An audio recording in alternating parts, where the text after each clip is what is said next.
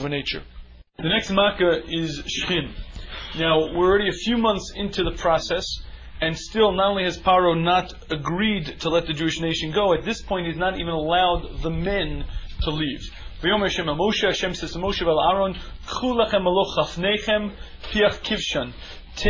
Fill your cup of your hands, fill your palms with the piach kivshan. Piach kivshan is the soot that's emitted from the burning wood, from the coal, the wood that burns, the kivshan, the furnace. V'zarko Moshe Shemayim, and Moshe should throw it up to Shemayim le'enei Paro, in the eyes of Paro.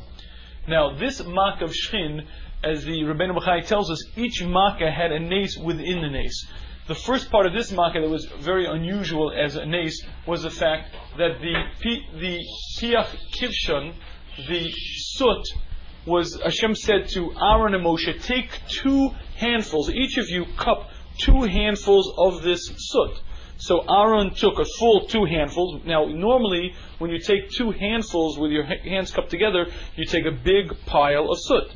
So Aaron took 2 handfuls, this big pile. Moshe took 2 handfuls. And then Hashem said Moshe should throw it to Shemayim. The only problem is that Aaron has 2 handfuls, Moshe has 2 handfuls. Aaron takes his 2 handfuls, puts them into Moshe's single hand. Why? Because Moshe has to throw it to Shemayim. The way you throw is single, one-handed. So the nace within here was the fact that the 2 handfuls of Aaron went into the 2 handfuls of Moshe. Moshe held it in one hand. Now soot has no body to it. It's silt. It just can. But Moshe was able to hold the effectively 4 handfuls. He threw it upwards to Shemayim. Now the Medrash says very clearly that when you throw something as like talc, some type of powder, it goes maybe 4 amas. The nace here was that not only was Moshe able to throw this amount, he threw it up and it went up way, way high in the sky, and it spread over the land of Mitzrayim. The land of Mitzrayim, the Gemara says, is 400 parsa by 400 parsa, quite a large area.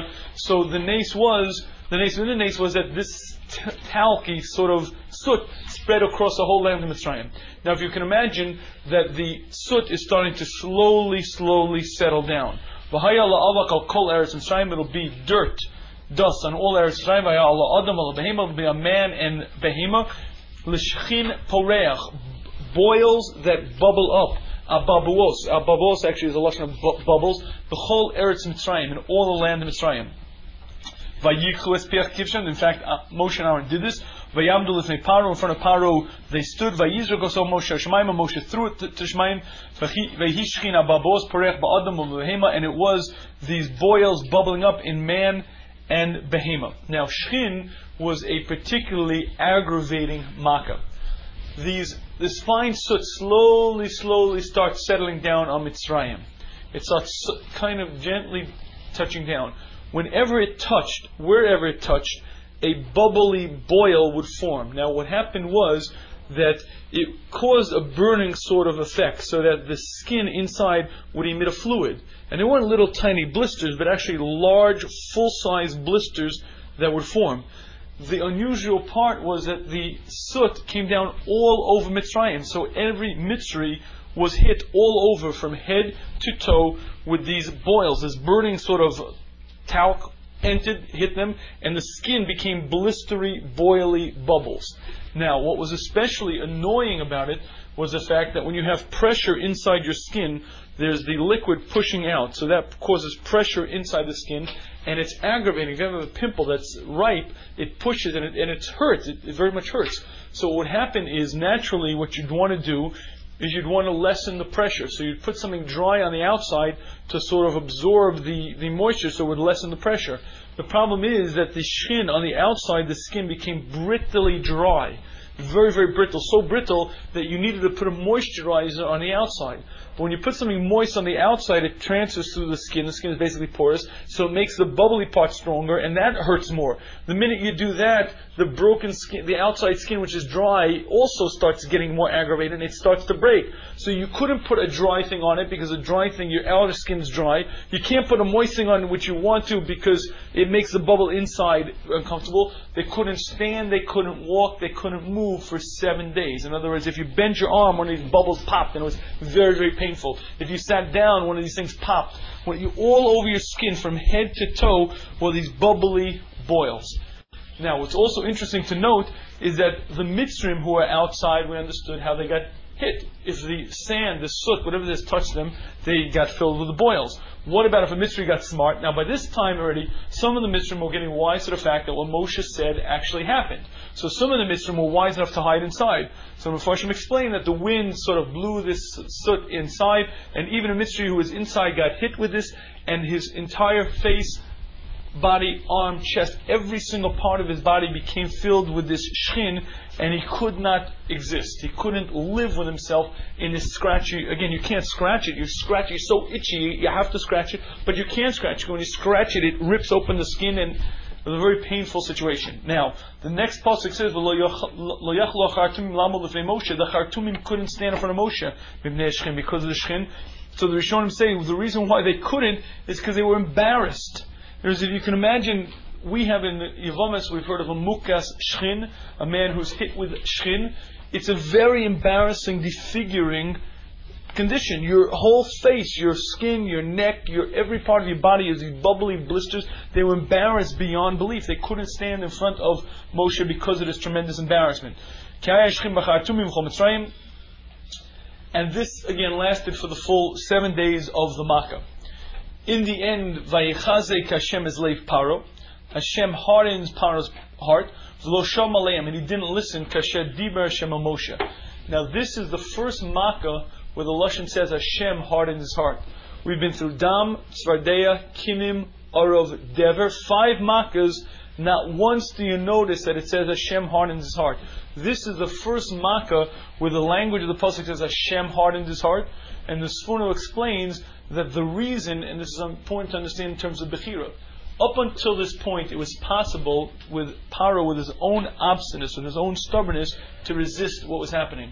But by this Makkah already, it was so obvious, and Hashem was so showing the koach of Hashem that no human being could possibly resist, and Paro would have let them go. However, it would not have been because of tshuva. It would not have been because he had charata for what he did. He was so broken and so destroyed. It was sort of like he was pushed to the ground and Hashem Kaviyach was stepping on him, that he would have let him go because, uncle, I can't resist anymore. But it would not have been machmas tshuva. Therefore, vechazek Hashem is Paro. Hashem hardened his heart so that he's now back to a point of Bechira. Meaning there was an overwhelming show of Hashem's might that so much pushed him into the ground that it was impossible. He lost his Bechira to choose him. He couldn't say, I resist Hashem. Hashem hardened his heart to bring him back to a midpoint where now he's physically strong enough, emotionally strong enough to resist. He now has Bechira again, at which point he says, I'm not letting them go. And as the way Hashem said to Moshe, it was not going to happen. So now we start on the next Makkah. We're now up to Borod. Now, Vayom Hashem Moshe Hashkim Babok, get up in the morning, Visasev with Paro, appear in front of Paro, Va'amarte Elav, say to him, Kom Hashem Elkei Ivrim, so as Hashem, the God of Jews, said, Shalach es ami ve'avduni, send my nation out and let them serve me. Now already this Makkah, and Rashi explains to us that the Makkah of Borod was actually more severe than all the other Makkahs. The first 9 Makkahs all existed to show Hashem's Shlita. Makkah's Bechorus alone was a punishment. But these are all to show Hashem's Shlita, Hashem's control.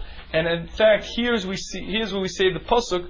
The pasuk says, "Why have I kept you alive? Bavur zos hemdanticha. Why did I keep you power alive? So that I should show my strength." Hashem says, so that the Jews should know, that people should know what I'm going, who I am, and what I am. And in fact, Hashem tells Moshe to warn Paro about the Makkah's Borod. In Makkah's Borod, though, Hashem tells Moshe to warn Paro to bring in all of the animals. Now, Borod, you have to understand what Borod is. If you've ever seen, there are occasional hailstorms in the United States of America. Typically, the hailstorms involve cute little hailstones. So if you're driving, sometimes in the summer, and all of a sudden you hear tinkle, tinkle, tinkle, and you turn down the stereo because you want to hear the cute sound of the tinkle, tinkle as the hail gently hits the roof of your car. It's very cute. Occasionally, there are hailstones that are size of golf balls. A man told me he was once in a parking lot after such a hailstone storm, and he saw the hoods of all the cars look like someone came by with a ball-peen hammer and just smashed them all in. Because when you have a golf ball-sized piece of ice falling thousands of feet, it smashes down, and it took, all the cars were dented all over from this. Borod in Mitzrayim was not the size of golf balls. It was these huge, mega-sized pieces of ice, blocks of ice, that killed all animals standing in the field. Now keep in mind, Betsy the cow may weigh 1,500 pounds. If you've ever seen a cow, if you try your hardest, tighten your fist and smash a cow full force, it won't even know you're there. They have to make special bullwhips to hit the cow so that when you and whip it, it at least knows, it's aware that you're present. Leather on your shoes, that's the cow's hide. It's very difficult to kill a 1,500 pound animal. Every single bakar, every sheep, every cattle, every chamor, every horse, every cow that was in the field died because these powerful, huge, softball-sized clumps of ice smashed down, were just thundering down. We're also aware that the pasuk says that there's going to be eish mislakachas. There'll be a fire within the ice. Now Rashi asks a famous kasha that we know that water and fire are enemies. Either the water will extinguish the ice, or the water will extinguish the fire, or the fire will melt the ice. Water and fire cannot coexist. So Rashi asks a kasha, and Rashi says also shalom. They made peace. They made peace. You have to appreciate what a nace we're dealing with over here. If you have a block of ice, and the idea of the makkah is that this huge block of ice falls down. When it hits the ground, it breaks open, and the fire inside now burns the rest in the field. It's physically impossible. Fire cannot exist inside a block of ice. Yet not only did it exist, but the Chizkuni says a very interesting point. He says that normally, at least I understand, the fire and the ice can coexist. But what was especially unique was the ice was as cold as can be, and the fire was as hot as can be. Meaning, it was freezing cold. When this hail was smashing down, it would turn the leaves that it hit and the area hit into ice itself, because it's a hailstorm. It's freezing. And as soon as it was freezing, the fire came and burnt it in that state, which is obviously also physically impossible. But in fact, Moshe warns that this is going to happen, and an entire hailstone begins raining on Mitzrayim, smashing down. There was not a tree left standing in the field. Anything that was solid, anything that was strong, was wiped out, and the land of Mitzrayim was laid desolate. Of course, all this was happening in Mitzrayim, but if you stepped over the border into Goshen, nice sunny day. Now I often imagine what it would be like to be a Jew. Imagine for a minute you're a Jew in Eretz Goshen, and you're standing on the border. Nice sunny day, catching this kind of suntan. I'm going to move my part away so I get to every spot tan nicely. And you see Eretz Mitzrayim. Hashem says, I'm going to Lamachar tomorrow. Says the Medrash that Moshe took his staff and made a line on the wall. When the sun comes to this point, tomorrow, Barad would happen. And at that point, when the sun hit that point, hailstones start smashing. Now you're a Jew in Goshen. You're sitting there nice sunny, and you're watching these hailstones, pop, pop, pop, and the fire breaking out and the fire burning. It was niflos habori that were very difficult for a human being to imagine or understand the extent of Hashem's demonstrating His control over nature. And of course, we would assume that the Mitzrim would at this point surely have done tshuva, but in fact they didn't. And once Paro begged Moshe, tell Hashem to stop it, it's very interesting that what Paro asked for, Paro didn't ask first to stop the Barad. First Paro says to Moshe, stop the kolos. Because if you don't read carefully, you don't know, but the Medrash explains to us that there was huge thunder. Not only were there these hailstorms, but additionally there was snow, and there was gafritz, which is some type of sulfur. There was terrible things happening, but worse than all of it apparently were the thunderous sounds of throughout Mitzrayim. The first thing the power says is stop the kolos, stop the noise. 7 days I can't sleep, I can't live with this. In fact, he says, I'm going to let the men go, not all the people. Yes, the men, yes. Moshe says, fine. At which point, the Barad stops, and again, Vaychazik leif Paro, and in fact, Paro does not let the Jewish nation go. The next Makkah, which again is to show Hashem's control, is Arba. Now, Arba may not sound as terrible as the other Makkahs, but the pasuk is very clear in describing what Arba is going to be. There's going to be locusts, which are, if you ever asked a farmer, If you have a farmer who had a farm and occasionally the locust swarms, it basically darkens the sky. It's an entire swarm of millions of these type of insects, and they fly so close together that they block the sun. The only thing is, on Mitzrayim, the locusts flew to the extent that they covered the entire land of Mitzrayim. There was no sun. It was like a black cloud covering Mitzrayim, and they landed together as one and ate every last piece of vegetation left in the field. After Arba, there was nothing left. Barid had destroyed all the trees. All the animals left in the field were dead. Any possible last part of vegetation or greenery left in the fields was now eaten by the Arba, and the land of Mitzrayim was desolate. The wealthiest, most powerful nation in the world at the time was now laid as a desolate wasteland, and everyone was clearly able to see that when you fight against Hashem, when you start with Hashem, the punishment is severe and extraordinary. And yet, despite this, not only didn't the Mitzrayim do tshuva, Paro did not let the Jewish people go for another Makkah and another one after that. The last part of Makkah's Arba was the fact that the Pasuk says that not one Arba was left in Mitzrayim. The Pasuk says, "Vayises Arba v'etker Yam Suf lo nisha Arba echa b'chol gvul Mitzrayim." Not a single locust was left in Mitzrayim. And Rashi brings down the Medrash that basically at that time people ate locusts. It was considered a delicacy. They would salt it, pickle it. And during this Makkah of Arba, during the 7 days that the locusts were there, the Mitzrayim had some sense of relief by the fact that there were these delicacies easily located, and apparently some of them went through the process of pickling and salting and putting away. A nes betoch nes, that when Hashem brought the Ruach to sweep out the Arba, not only did all of the swarms of locusts pass away, but every single locust that had come through this Makkah, including the ones they put in the jars and the barrels that they hid away, were also swept away with this Makkah. At this point, it's very clear that Hashem is telling them that this is serious, and at this point, still they're unwilling to change. Paro, and apparently the Mitzrayim as well, were unwilling to go along with this. So, Vayom Hashem Moshe. Now we begin with the Makkah of Hoshech. Hashem says, Moshe, Teyad Chal Shemayim, place your staff on the Shemayim, V'Hoshech al Eretz Mitzrayim. There'll be darkness on Mitzrayim, Vayamesh Hoshech, and it will increase. The word Yamesh is difficult to translate. It's a machlokas what Yamesh Choshech means. It either means it will accept darkness or there'll be extra darkness. The point is, this is the beginning of Makkah's Choshech. Now, the Rishonim explained to us, the Sfuno and the Ramban explained to us that this darkness was very distinct from a typical type of darkness. Normally, darkness means the lack of light. For instance, if I shut off all the lights in this room, assuming that there's no outside light coming in, there'll be an absence of light, hence there'll be darkness. That was not Makkah's Choshech.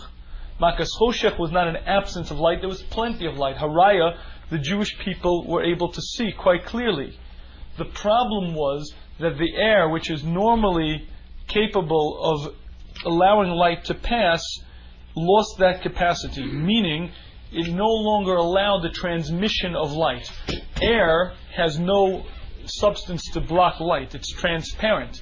The light travels directly through it. However, Hashem let the light have the air have a different element. The Ramban says a sort of something thick came down. The Sforno learns that that's normally a property of light that prevents it. In any case, the air did not allow the light to pass through it, so that there was darkness for the Mitzrayim. In fact, Moshe put his hand on the Shemayim. There was darkness, a deep darkness in Eretz Mitzrayim, Shloshes Yomim, for 3 days. No man saw his brother. And no man got up Shloshes Yomim, 3 days. But for all of the Jewish people, there was light in their dwelling place. Now, the Makkah had 2 separate parts to it. The first 3 days and the second 3 days. During the first 3 days, no man saw his brother. Now, it was a much deeper darkness than a typical darkness during the day. Rashi tells us at night it got even more deeply dark. Again, the thickness of the air apparently became more significant and no light was able to pass. That was the first 3 days.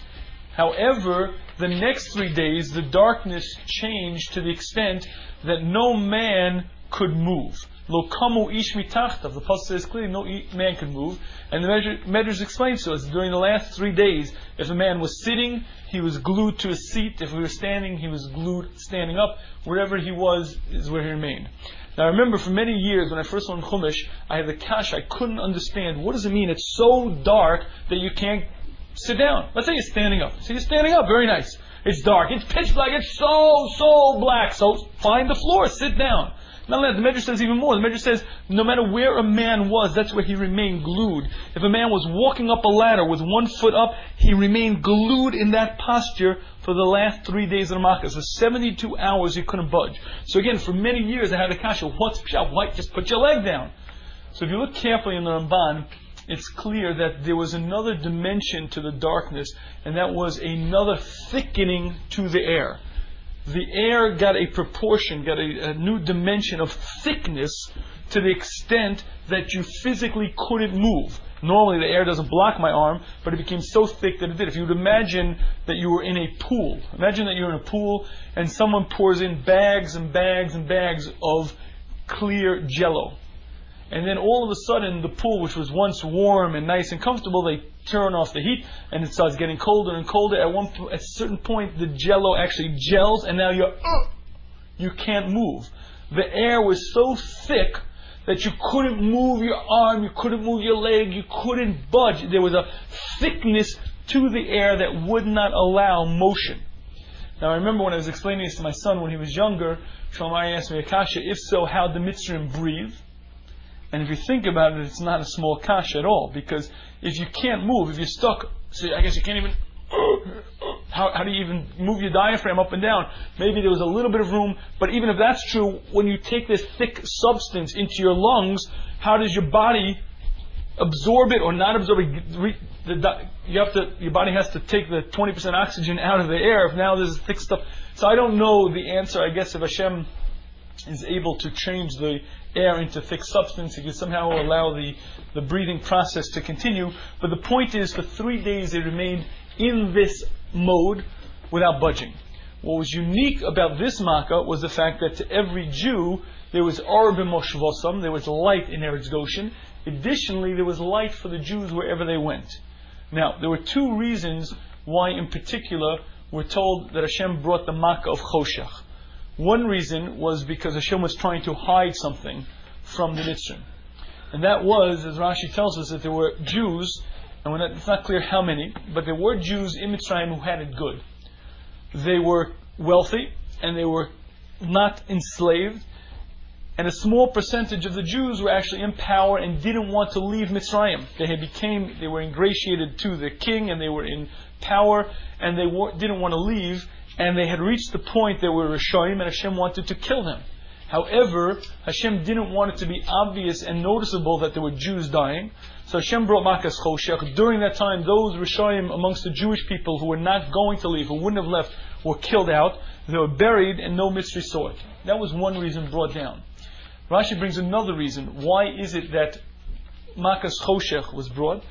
Was because Hashem promised Avram many years earlier that Yetzu b'rechush gadol, the Jewish nation, they'll be slaves, they'll be in Mitzrayim, but when they leave, they'll leave b'rechush gadol with great wealth. The problem is, al pi derech hatev, it was difficult for the Jewish people when they're going to leave in a sudden urgency. It's difficult for them to take out the treasures of Mitzrayim. So Hashem told Moshe to tell the Jewish nation during the Makkah of Choshech, the Jews are to go around to the Mitzri houses and inspect, search, find where they hide the gold, find where they hide the diamonds, the precious gems, etc. So that when they are going to leave Mitzrayim, they'll come to their Egyptian neighbors and they'll say, could we borrow some gold, some diamonds? The Mitzri might say the words, well, we don't have any, to which would say, well, in that drawer over there in your 3rd bedroom there was a diamond necklace, etc.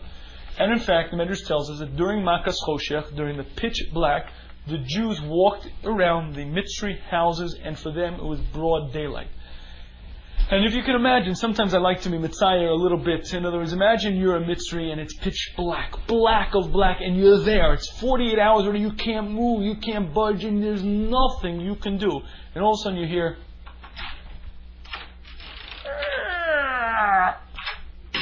who's it? Who is it? Who is that? Who is it? Oh, no problem, Muhammad. It's me, Yitzchak. What do you want? No problem, Muhammad. I'm just going to look around a little bit.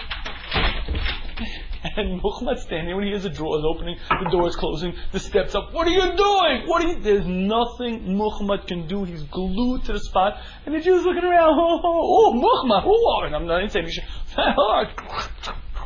drawers opening, drawers closing. And Muhammad is there. Now, gentlemen, you have to understand the level of the nace is impossible to imagine. Not only is it black, Muhammad can't move, and the Jew walks through the house with total clarity of sight, with ease of movement, and he sees Muhammad. He's watching Muhammad, who's standing there. Imagine he's on the ladder. Muhammad's got one leg up, one leg down, and he's nailed to the spot. And Yitzchak looks at him and goes, "What is your problem? Put your foot down, man. Just step down." And imagine that Yitzchak puts his arm on Muhammad. But he can't. What's going on? It's crazy. Look, it doesn't move. It just doesn't move. But to Yitzchak, it's broad daylight. There's nothing there. There's no substance in the air. It's just transparent, light stuff. But yet Muhammad is blind as a bat and can't move. It's mamish, a naze, a pella that's impossible to imagine. What Hashem was showing was that every molecule of air is transparent and easily pass through because Hashem decrees it to be. The minute Hashem says otherwise, that very same molecule of air that to the Jew is transparent and easily pushed aside, to the Mitzri is solid like jello and blinds him like a bat. And again, the Jews lived through this, the Mitzrim through 7 days, first Choshech and then the doubling of Choshech. And again, whilst this is a simon for us for generations, apparently the Mitzrim did not totally do tshuva. And the Jewish people went through the entire time of Makkos, Choshech, together with the Mitzrim, and still Paro did not relent. Not only didn't he relent, the Pasuk tells us that there was a quick debate between Moshe and Paro. Paro, after the Makkah ends, Paro says, "Fine, go, get out of here, but keep the behemoths here." Moshe says, "We're not keeping the behemoths." Vayechazik Hashem eslei Paro. Hashem hardened Paro's heart. V'lo oval shalcham. Paro would not send them. Now comes the last of the Makkos. Now, up until now, each of the first 9 Makkos were brought specifically to show the Jewish nation, and the Mitzrim as well, that Hashem is the creator, the manhig, the one who runs the world, and the one who's mahava, the one who keeps the world in existence. The first 9 Makkos were osos. They were simanim. They were signs to show the Jewish people, and the Mitzrim as well, that there is a creator to the world. It's only the 10th Makkah, which is not a os. The Makkah's Bechoros was not brought as a sign. The Makkah's Bechoros is the only Makkah that was brought as a punishment. This was supposed to be a midah keneged midah, punishment to what the Egyptians did during the 210 years of slavery. And in fact, Moshe comes, Vayomer Hashem Moshe, Hashem says to Moshe, while Moshe is in the house of Paro. This is the one nevuah. Moshe went to Paro to tell him, "Let my people go after Choshech." And there Moshe was given the nevuah where Hashem said, "I'm going to bring nega achas abi al Paro Mitzrayim. I'll bring one final affliction on Paro and Mitzrayim. Achachin nishlach eschem mizeh. Afterwards, He will send you out keshalcha kala. He'll send you out garish agarish. He'll throw you out. He will throw you out of His land. But before you do this, remember, please tell the people that they should go around and ask before they leave. Make sure that you tell the people that they should go around and borrow." Ask the Mitzrim to borrow their great wealth, their jewels, their kli chesed, their kli zav, etc. Now it's a very interesting aside. Rashi tells us that Hashem said to Moshe, "B'derech na, please, daber na ba'ad ne'am, please speak in the ears of the nation," meaning convince them to borrow the golden vessels, coins, etc. of the Egyptians. Apparently, the Jews were afraid to do it. Now the reason why they were afraid to do it, some of the Rishonim say, is very simple. When they're going to despoil Mitzrayim, now the Jews left with all of the wealth of Mitzrayim. The Jews in the Midbar were phenomenally wealthy. They had wealth that was beyond description. The Gemara describes some of the wealth, but apparently it was extraordinary. Mitzrayim was a very, very wealthy country. At the very end, after the final Makkos Bechoros, Hashem puts a chen, puts a special chesed in the eyes of Mitzrayim for the Jews, and they literally give up their wealth, their gold, their precious jewels, whatever they had, they gave. The Jews left with berechush gadol, with extraordinary wealth. The Jews were afraid that if in fact we ask the Mitzrayim, and they give us their jewels, their great wealth, what's going to happen? They're going to have charata and they're going to chase us down. Which in fact was part of the way that Paro eventually convinced the Mitzrim to chase down the Jews. Paro, after they were out in the Midbar for 3 days, Paro says to his people, let's go. And his people say, we're not going nowhere. Paro said, come on, I'll go first. They said, we're still not going. Don't you understand, says Paro, they took our wealth, they took our Rechush Gadol, they took come, let's get back our property. Apparently, that was a winning taina. That was something that actually convinced the people to in fact follow Paro into the Midbar. The Jews at the time were afraid. They're afraid if we take all the wealth, the Egyptians are going to chase us down. Therefore Hashem says, speak, please speak, beg them, tell them, implore that they take the wealth.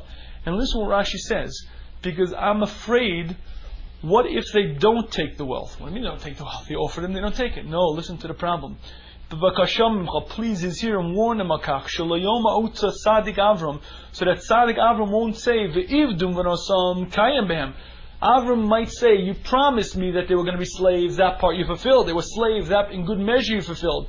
But then you promised that that you didn't fulfill. Hashem says, I'm afraid that my Tzaddik Avram will have a taina against me. Now it may not be exactly our topic now, but it's important to understand that this is one of the midos that Hashem works with. In other words, obviously Hashem doesn't have to be afraid for Avram. Hashem doesn't have to be afraid that there's injustice here. Hashem offered him the opportunity. He offered him Rechush Gadol. There was no inappropriate behavior over here. But Hashem, with tremendous anova kaviyachol, that's the way He's knowing. His Avram, my beloved, I promised him, and there'll be a taina somehow. I don't want that to be. So He tells Moshe, tell the Jewish people, please beg them to take out Rechush Gadol. In any case, in this very short time span, while Moshe is standing in front of Paro, he's given this nevuah, and Moshe says to Paro as follows: Koamar Hashem, so says, has Hashem said, Kachatzos halayla, approximately midnight, ani yotzei b'toch Mitzrayim, I'm going to go out in Mitzrayim. Now we're all familiar with the fact that Moshe was Meshana. Moshe changed from the words that Hashem said to him. Hashem said to Moshe, Bachatzos halayla, I will kill out the Egyptian firstborn directly and immediately at the stroke of 12. Bachatzos halayla. Yet Moshe changed it. He changed the expression to be approximately, and it's very interesting to note why. So Rashi brings down the Medrash that he was afraid that the astrologers were not so accurate in their timekeeping. And in fact, at the stroke of Chatzos, exactly at the point every Mitzri would die, every Mitzri B'chor would die, the astrologers would see it as 12:05. They'd say, oh, Moshe Badai, Moshe's a liar. And then it would come out, Hashem might even look like Moshe's made up the whole thing, etc. And therefore Moshe changed. Now again, this is another illustration of a point, how obstinate a person can be in their own opinion. The astrologers were it was unlikely that the astrologers were super accurate. It was the atomic clock had not been invented for some maybe 3,300 years later. So yet there they were approximate in their time, but even though they had lived through 9 Makkos already, they would have claimed that Moshe is lying because it looked to them like they were off by 5 minutes, and apparently they would have undone the entire belief in the whole rest of the Yetziat Mitzrayim, and it would have been a Chil Hashem. So in fact Moshe says, Kachatzos halayla, approximately midnight I'm going to go out in Mitzrayim, Umeis kol b'chor, every b'chor will die, Be'eretz Mitzrayim, b'chor Paro Yoshev Akiso, from the b'chor of Paro who sits on his throne, or b'chor Shivcha, till the b'chor of the slave, Asher Acharei Chaim, b'chol b'chor behema. Additionally, every b'chor behema, every behema firstborn will also die. You might wonder, where are these behemoths? After all, didn't they all die in Dever and in Borod? So there is a machlokas amongst the Rishonim. Some Rishonim learn simply that even in Dever as well, the only animals that died were the animals in the fields. In Borod especially, it's clear it was only the animals in the fields. So the Mitzrim had some animals left. In any case, there'll be a large cry in Eretz Mitzrayim, as it, like that never was. There'll never be one like that again. To the entire Jewish nation, no tongue will bark, will not wave its tongue. The meisha ad behema, to man, to behema, l'man in order that they know Hashem b'Mitzrayim b'Yisrael. So Hashem knows the separation between Mitzrayim and between Yisrael. Now, let's understand this Makkah, what's going on and what's going to happen, and in fact what does happen. Moshe is standing in the house of Paro and he's warning this is what's going to occur. There's going to be a Makas Bechoros. Moshe came for each Makkah for 3 weeks and warned. He said it then. Now it's not clear because here it appears that Moshe never appeared in front of Paro again. But this warning was well known, whether it was only said one time or was said for 3 weeks. It was a time period during which the word was spread that in fact all the Bechoros in Mitzrayim are going to die. Now you should know that Moshe's word was taken very seriously. At the end of this Makkah, the Pasuk says, Ish Moshe Godol, the man Moshe was very great in Mitzrayim. Every word he said, every iota, exactly as he said it, has been fulfilled for 9 separate Makkahs, and now he says it. This time, in fact, his word was believed. The Bechoros, the firstborn, listened to him, and in fact, mounted a coup against Paro. There was an armed rebellion. They came to Paro and said, let them go. Every time the man says something, it has happened exactly as he said it. He's now said that every Bechor is going to die. Paro, you're also a Bechor. Your firstborn is a Bechor. We and you together are going to die out. Let them go. And apparently, Paro, even at this point, refused. And there was a rebellion. There was a civil revolt. There was a civil war where the Bechoros rose up. Paro called his guards, and apparently there was a fight. There were many killed amongst the Egyptians. This was not a simple fact. In fact, we say a number of different places. We say, Yatz b'Bechoreihem Hashem, you hit the Mitzrayim b'Bechoreihem with the Bechors, that the Bechors themselves killed amongst the Mitzrayim. Meaning not just were the Bechors killed during the Makkah, but the Bechors killed the Mitzrayim, because again there was this armed revolution. In any case, Paro was victorious. Paro put down the rebellion, and as hard to understand as it is, he stayed in that position, knowing full well that this Makkah was about to be brought. And in fact, on the appointed day, exactly at the time, Mamish B'Chatzos Halayla, every Bechor in Mitzrayim died. Now, that alone would be spectacular. If every single Bechor in Mitzrayim were to drop dead at the stroke of midnight on cue, that would be a fantastic nace. Just the fact that A, human beings died, B, that in every house, no matter who was there, only the Bechor died. Now in some houses it might be very simple, there's just one son. But what if you had a house where there were 5 sons, and as a matter of fact the oldest son was short and scrawny, and the one under him was tall and big? Dafka, specifically and only, the Bechor died. What if you had a house where there was no Bechor? No Bechor in this house. So Rashi, the Pasuk says, Ein bayis Hashem shameis, there was no house that didn't have a death. So the Gemara tells us that if there was no Bechor, then the eldest in the house died. And in fact, the Medrash tells us some interesting things happened. There were some houses, in the mystery times, they were nuclear families, meaning families stayed together, number of generations. So in one house you might have the uncles and the aunts and the grandparents, etc. So imagine one house with his Uncle Bob and Uncle Fred. Uncle Bob's 78 and Uncle Fred is 80. Now they both look pretty old to me. They're the oldest. There's no Bechor in that house. It happens to be the one who was 80 dies. Now who's Mavchin? Who knows the difference? Who knew whether it was a Bechor or not a Bechor? Who knew he was 80 or 78? Who was counting? Not only that, if in fact there was a Bechor to the house and it had died, so Das Kingdom tells us that they used to put up on their mantelpiece, they used to put up a sort of a memorial to the Bechor. The Akrovim would dig up the bones. Right at the point of the Makkah, the various weasels went to the cemetery, brought back the bones, and that mantle, from the mantelpiece, that memorial piece would fall down and break, and the parents saw the bones of their Bechor right there brought to them.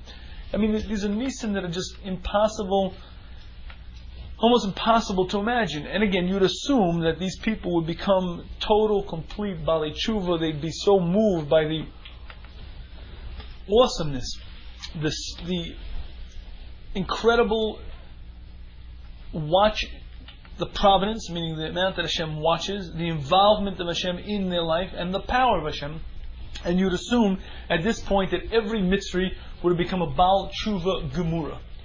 Not only didn't they, but we'll soon see that they, not long after this, chased down the Bnei Yisrael onto the Yam Suf. But in any case, this was a very powerful message. It was such a powerful message that at this point, in fact, Paro immediately runs out. He should have died. He was saved, and Hashem says, the Pasuk tells later, he was saved to be a sign that Hashem is the Melech. There was Dafka, Hashem wanted Paro around. He comes running out in the middle of the night to chase down Moshe, and he finds Moshe and says, "Get out of here, leave." Now you'll note that the Bnei Yisrael was scheduled to leave at night, as the Pasuk says, as Paro wanted to kick them out at night, right at Chatzos. However, it wasn't until the next day, it wasn't until the next day that they actually left. Now, just to understand the timeline of Yetzias Mitzrayim, this is very important. We know we have something called Shabbos HaGadol. Now, Shabbos HaGadol refers, it's brought down in Tosfos and Shabbos, tells us that Shabbos HaGadol was surrounded the following event. Before Makas Bechoros, Hashem told the Bnei Yisrael, take the sef, take the gedi or the sef for the Korban Pesach, shecht it, take the blood, put it on the mashkov, put it on the door posts, and then the mashchis will not come into your house. Meaning, if there's blood on the Pesach, that will protect you, the schus of that mitzvah will protect you, and your Bechor will not die.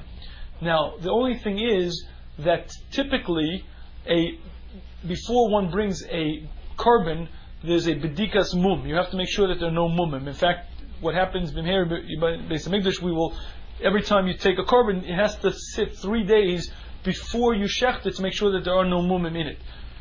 Shabbos HaGadol was the day Hashem told Bnei Yisrael, take that seh, tie it to your bedpost, tie the seh, you're going to select one particular sheep or gedi or goat to be your korban, tie it up and keep it there.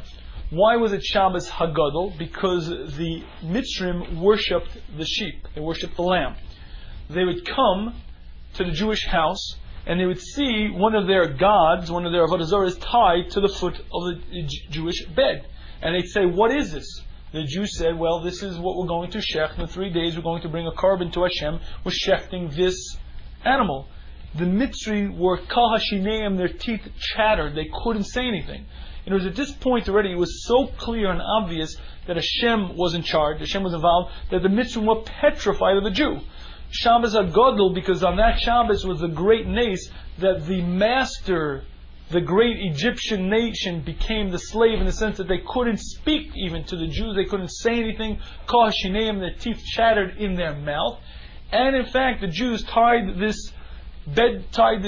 sheep, held it by the bedpost until Yud Dalet.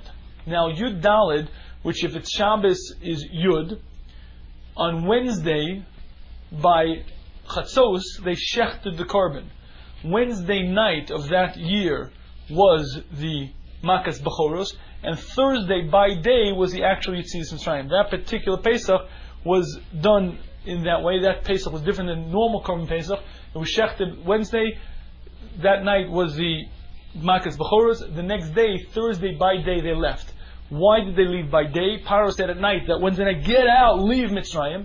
So Rashi tells us that Moshe said, wait a minute, what are we, Ganovim? What are we, thieves, leaving in the night? We're going to leave Be'etzem Hayom Hazeh in broad daylight. We're waiting for daylight so every Mitzri can see we're marching out of here.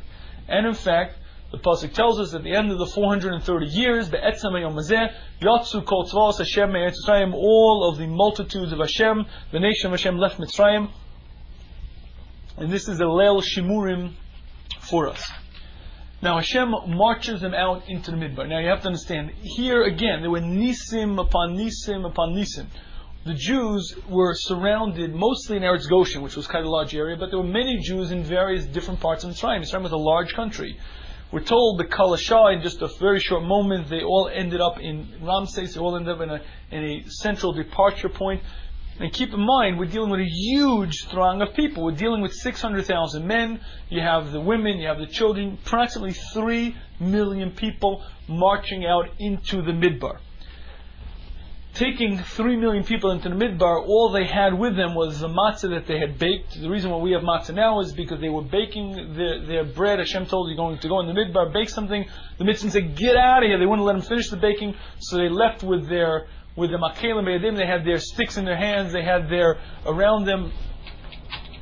They had their on their shirts they put in some of the matzah, some unbaked, some baked. They later baked it right before they left.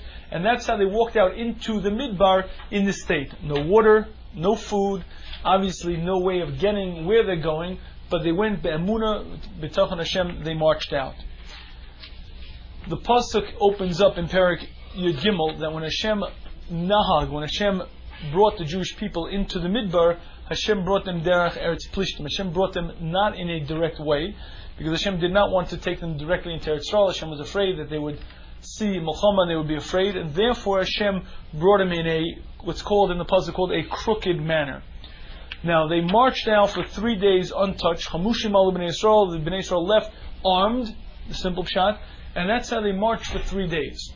After 3 days, the word comes back to Paro that the Jewish nation have turned wrong. Meaning, the direct path which they should have taken, they didn't take. Paro sent out messengers. He sent out spies to follow the Jewish nation. He found that they were turning wrong. It looked like they were lost. Those messengers came back and Paro chased them down. Sus rachvo b'yad, he brought his nation with him, he brought his warriors, etc. And he chased down, and they met on the Yam on the 7th day. Now, actually they met at night. Now you have to imagine the picture of what's going on here. When the Jewish nation go into Mitzrayim, they are a ragtag people. When they leave Mitzrayim, a huge nation. When you leave as a huge nation going into the Midbar, you can't just walk out. They were led by Anei Kavod. Now, we're very familiar with many of the Midrashim, but let's just discuss a few obvious ones. The Midbar is a unkempt area. I mean, it's overgrown, parts are totally barren, sand, parts have cactus, parts have various insects and rodents and various things to block the way. The Anei Kavod, which were these powerful pillars of cloud, led the way. In front of the Klal Yisrael was a very powerful pillar. On the sides were these powerful pillars of cloud. Behind them, above them, protecting them and guiding them out into the midbar. One anan would clear the way, so instead of it being rough and jaggedy, the sand was smooth and everything was cleared. The other anan would protect them from the heat, from the sun. It was a beautiful, climate-controlled, temperate environment while they traveled through the midbar. Again, typically the midbar is hot. It's a desert climate. It's 120, 130 degrees, whatever it may be. It's quite uncomfortable. They were traveling in extraordinary comfort, protected from the elements by the Anonim. Additionally, there was an Anan Eish in front of them. There was one Anan, there was one cloud that was a pillar of cloud that was burning fire that lit up the night as if it were day. The Jewish nation traveled biyom uvalayla. How they travel at night? Because one of the Anan was a brilliant light. Now, if you've ever tried to shine a candle, a flashlight, a powerful searchlight, you'll see it goes for a little distance, but that's it. To light up the night as if it's day, you need a huge, powerful. We don't have such searchlights. We don't have such powerful lights. The Anan Eish was a Anan, which means it was a cloud, but it was a cloud that literally lit up everything in front of it, and you could see. You walked in the midbar and it was clear as day. You could see right in front of you. Now, this is obviously a nes lamala miderach hateva. Difficult to even be masik, to even comprehend the extent of the nes. And that's how they march out. Days 3, days 4, 5, 6. By night of 6, they come to the Yam Suf, and they see behind them the Mitzrim are chasing them down. The Mitzrim are chasing them, and they're chasing them. Not only are the Mitzri soldiers chasing them, but the Mitzri God. Now, apparently they were able to see things that we normal mortal men are not able to see. They were able to see. Each nation has a God, has a malach, that's its power. They were able to see Mitzrayim, no say achareim, the malach of Mitzrayim chasing after them, and they were filled with fear, because it was quite a frightening situation. These had been their masters for so many years. These had been the powerful people, and they saw the Mitzrayim, the God, the malach of Mitzrayim chasing them, and they were filled with fear. They had their back against the Yam. The Medrash tells us they couldn't even slip to the side. They would have gone to the left, but Hashem brought dubim, varayas, various animals to keep them penned in, so that they couldn't even escape. The reason is that Hashem was waiting for them to be mispalo, and in fact, when they were mispalo, when the Klal Yisrael reached up and davened to Hashem, Hashem split the Yam. Now the splitting of the Yam is obviously the greatest of all the miracles. Beyond any single nace, beyond any of the Makkos, beyond anything we've described up to now, Kriyas Yamsuf overpowers and overshadows these tremendously. It is difficult to even try to do justice to Kriyas Yamsuf. A person could spend their life and begin to understand the nisim upon nisim upon nisim. And all I want to do is spend a few minutes illustrating some of the more obvious and overt, clear miracles of the Kriyas Yamsuf, just to illustrate just a tiny bit.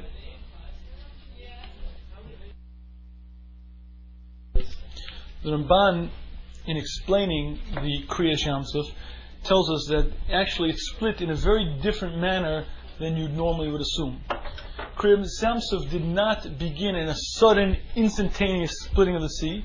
As a matter of fact, the Ramban says it really began at night. When the Klal Yisrael get to that Yamsuf, the Mitzrayim chases them down. The Anan Eish that was in front of the Klal Yisrael, leading them always, transferred. A Malach came and brought that Anan all the way from the front way to the back, so that now that became the wall separating the Mitzrayim from the Jews.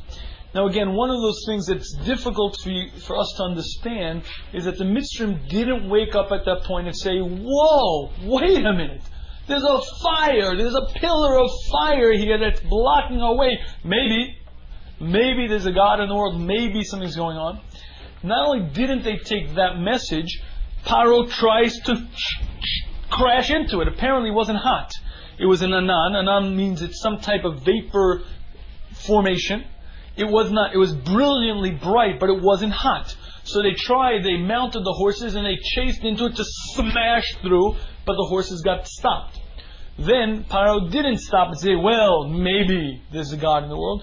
They took their archers and they began shooting arrows. The problem is the Anan stopped the arrows. Then they took fire arrows. They used to put sulfur on the tip of the arrow and they would light it on fire and shoot it. This was a typical war technique. They shot that, the Anan caught it. So they stood there the entire night being blocked by this pillar of cloud, trying to push against it. The Bnei Yisrael on the other side, the Mitzrayim on one side, and that position they stood all night. The Ramban said that towards that point, a eastern wind began blowing.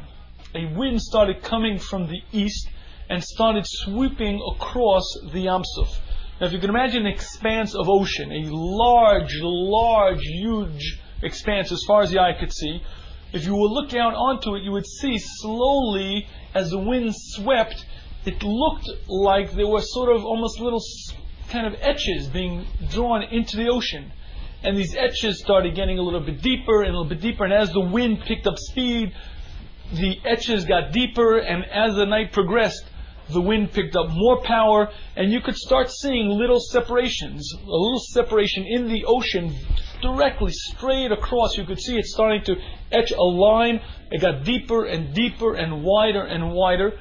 And in fact, 12 separate compartments, 12 separate large, wide passageways were cut through the Yam. Slowly, until at the very end of the night, towards morning, you could literally see straight through deep passages all the way into the Yam. Says the Ramban, why is it that this was done? Why did Hashem split it, Beruach Kadim, with an eastern wind? We'll see soon, in a minute, why it was. But before we do that, let's understand what it was like for Bnei Yisrael. At this point, they see the Anan Eish stopping the Mitzrayim. They're looking out at the sea and they see these 12 wide passages. Remember, we're dealing with millions of people. We can't have each Shevet is going to go into its own compartment, but each Shevet needs a very wide passage. Each of these passageways was very wide, and the ground, the ocean bed, which normally is mushy and full of muck and mire, became smoothed out and hard. And in fact, at the right moment, Hashem says to Moshe, "Why are you davening to me?" The Klal Yisrael already davened. The emunah that they trust in me is sufficient. Let them go. And in fact, they walked into the Yamsuf. Now, when they walked into the Yamsuf, what they saw were nisim upon nisim, and it's kedai to read the Medrash to study what exactly happened. But each Shevet, as they're walking through their own path, had a very comfortable walk through. they walked literally into the ocean bed, which now was firm and smooth. And when they looked to the left or to the right, they didn't see the murk and mire of water. And as normally water has an opacity level, you can only see for a certain distance, whatever it may be, 20 feet, 30 feet, 100 feet. This now, the water, even though it was ocean water, became clear as glass because Hashem was afraid. If Shevet Dan is going to walk through their path, and Shevet Levi's further down, Shevet Dan might think that Shevet Levi died. Who knows what happened to them? So Hashem arranged it that each Shevet you could look through each section of the Yam to see the next Shevet, look through there, the next Shevet was clear as glass. So that if you were on one end, if Reuven was on one end, he could see all the way down, Shevet after Shevet, through all the Shvatim, the entire width, you were able to see through. And again, imagine that the Jewish people are walking through, and the ocean begins to get deep. Keep in mind, when the ocean's shallow, you go on the beach, it's a couple of, comes up to your knees, it's cute, to your hip.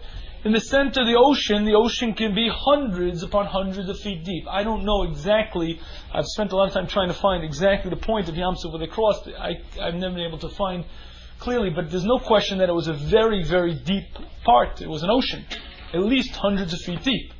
Which means if the Jewish people are there in the center of the Yam, they look up at a mountain-high wall. The wall stretches up 50 feet, 100 feet, hundreds of feet high because it's the entire ocean and it stretches way, way up. A clear, strong, solid wall from ocean bottom all the way to top.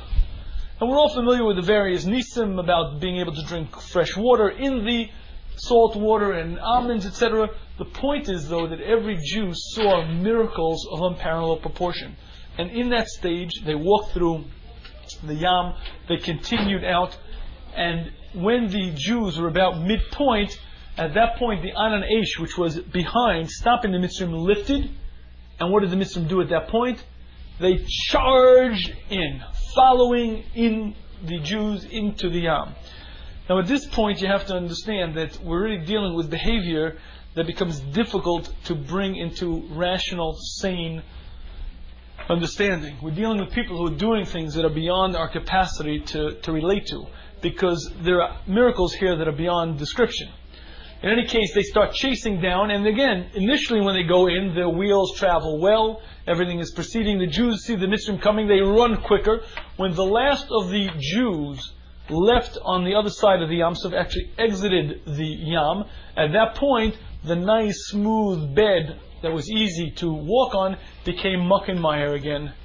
And now the susim, the horses, their hooves started getting stuck in the muck and the mire. Their wheels started getting embedded. And at that point, when every last Mitri was in the Yam, they were about midpoint of the Yam, then the Ananesh came back and dried up the muck and mire, so that the horse hooves were held fast. The chariot wheels were stuck because the mud had turned to deep clay, and they were stuck midpoint in the midbar, in that Yam. Now if you can imagine this grand moment, the Bnei Yisrael are on the other side looking into those passageways, and they see their enemies, they see their masters. And the wall, the ocean wall, is from floor to ceiling hundreds of feet tall, and the Mitzri smack in the middle. And at that point, Hashem said, it's over, and the wall came crashing down. The huge ocean, billions upon billions upon billions of gallons, smashed down. One of the greatest nisim of Yisias Mitzrayim is that there were three expressions used to describe the death of the Mitzri. They were killed kekash, yochlemo kekash, yardu b'msolos kamo even, they went into the depths kamo even, and they also, the expression is they drowned like lead in powerful waters. In our Joshua we say these expressions. Rashi explains to us why the three expressions, that they were like kash, like straw, like rock, and like lead, because there were three punishments meted out to the Mitzri. If a Mitzri was just an okay kind of guy, he didn't really beat Jews too much, he had a sport a little bit, but he kind of had some rachmanus, then he died like a piece of straw. He was killed.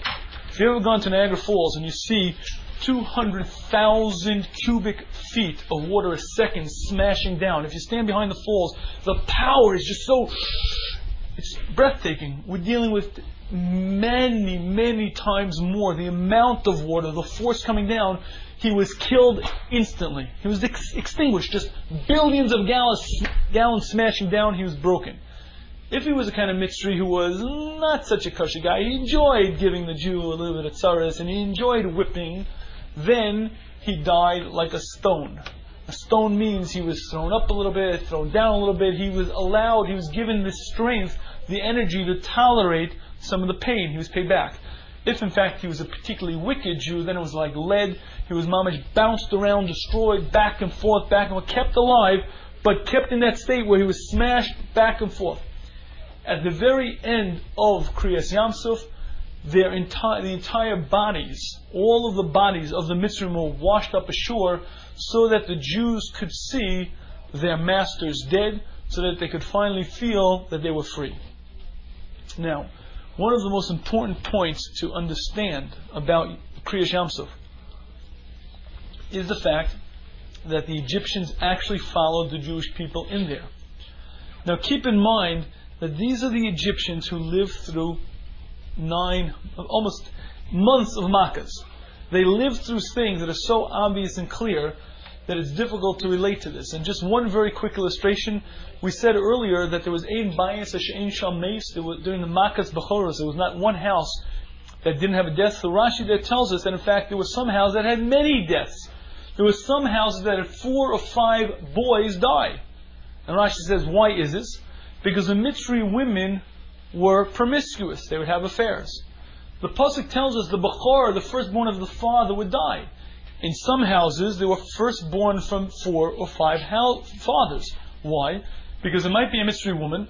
We'll give her name Cleopatra. Cleopatra had an affair 40 years ago with a man. That firstborn of that man, who's now 40 years old, was a Bechor. He died.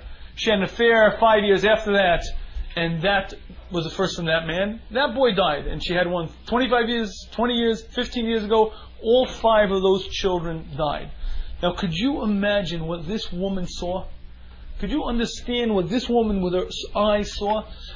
At the time Moshe warned it's going to happen, it happened, and 5 of her children dies, and she says, oh, 40 years ago, I was alone. No one saw. No one knew. I had an affair with a guy, mamish, there was not a witness to the scene, and that child died. 5 years later, I was alone in the field with it. No one in the world saw. They couldn't have known. No one knew. I had an affair, and that child from that union died. 5 years after that, and 5 years after that, what this woman saw, clearly, not in a Musa Shmuz, not in a book, not in theoretical, what she saw with her eyes that had occurred in her life, was that 40 years ago Hashem was there, watching, recording. 35 years ago Hashem was there, 30 years ago and 25 years ago, and now she was being paid back. That means this woman saw Nisim that were remarkable, and she saw more clearly than anything that Hashem is the creator, and Manhig, the one who runs the world. Yet they chased down the Egyptians chased down the Jewish people into the Yam. They grabbed together their Rechev, the Sus, and they followed Paro into the Yam. And again, the Ramban says that Hashem split the Yam with an eastern wind. It started at night and started slowly etching out across the ocean. Why, says the Ramban? So that the Egyptians should have what to be told it on. They should have what to say. That it was caused by something. It's not Hashem, it's the wind. Don't think it's a miracle. The fact that the Yam, the fact that the ocean is splitting now is not a miracle. It's a natural event of Teva. It's nature. They'd have something to hang their hat on. Even though, says Ramban, it doesn't happen. The wind cannot split the sea, and it certainly can't split into Gezarim, and it certainly doesn't split into channels at exactly the time when you're chasing down your enemy. There was enough for them to hang their hat on. And to me, this is probably the single greatest lesson of Kriyas Yamsuf and of Yetziat Mitzrayim. Hashem gave us a capacity to believe or to not believe. When Hashem created the human, Hashem created this unbelievable synthesis of man, that man is capable of staring an overt and obvious miracle in the face and denying it as a miracle. And that's a very important lesson to learn, because even though we're not on the Egyptian side, we're on the good guy's side. It's important for us to understand that emunah, bitachon are things that are constantly being challenged, constantly need reinforcing. If a person just says, listen, I'm a from Jew, this is who I am, don't worry about it, you are, know and understand, you're in great jeopardy. Because a human being, by living life There are constantly things that assail, that fight against his emunah. And a Jew has to constantly be machazik. The reason why there's such emphasis on Yeciat Mitzrayim, the reason why there's so many mitzvahs that circle around remembering Yeciat Mitzrayim is because this is the single os, the single sign, the single time in history when Hashem revealed Himself, and we have to constantly focus on it in Tefillin and Shema, twice a day, number of times during the year where we stop and think about it, because ultimately this is what helps a Jew to relate to Hashem, to see the great miracles, and ultimately his emunah and his belief totally focuses around this, and this is the single thing that helps a person understand, relate to, and see Hashem in their life.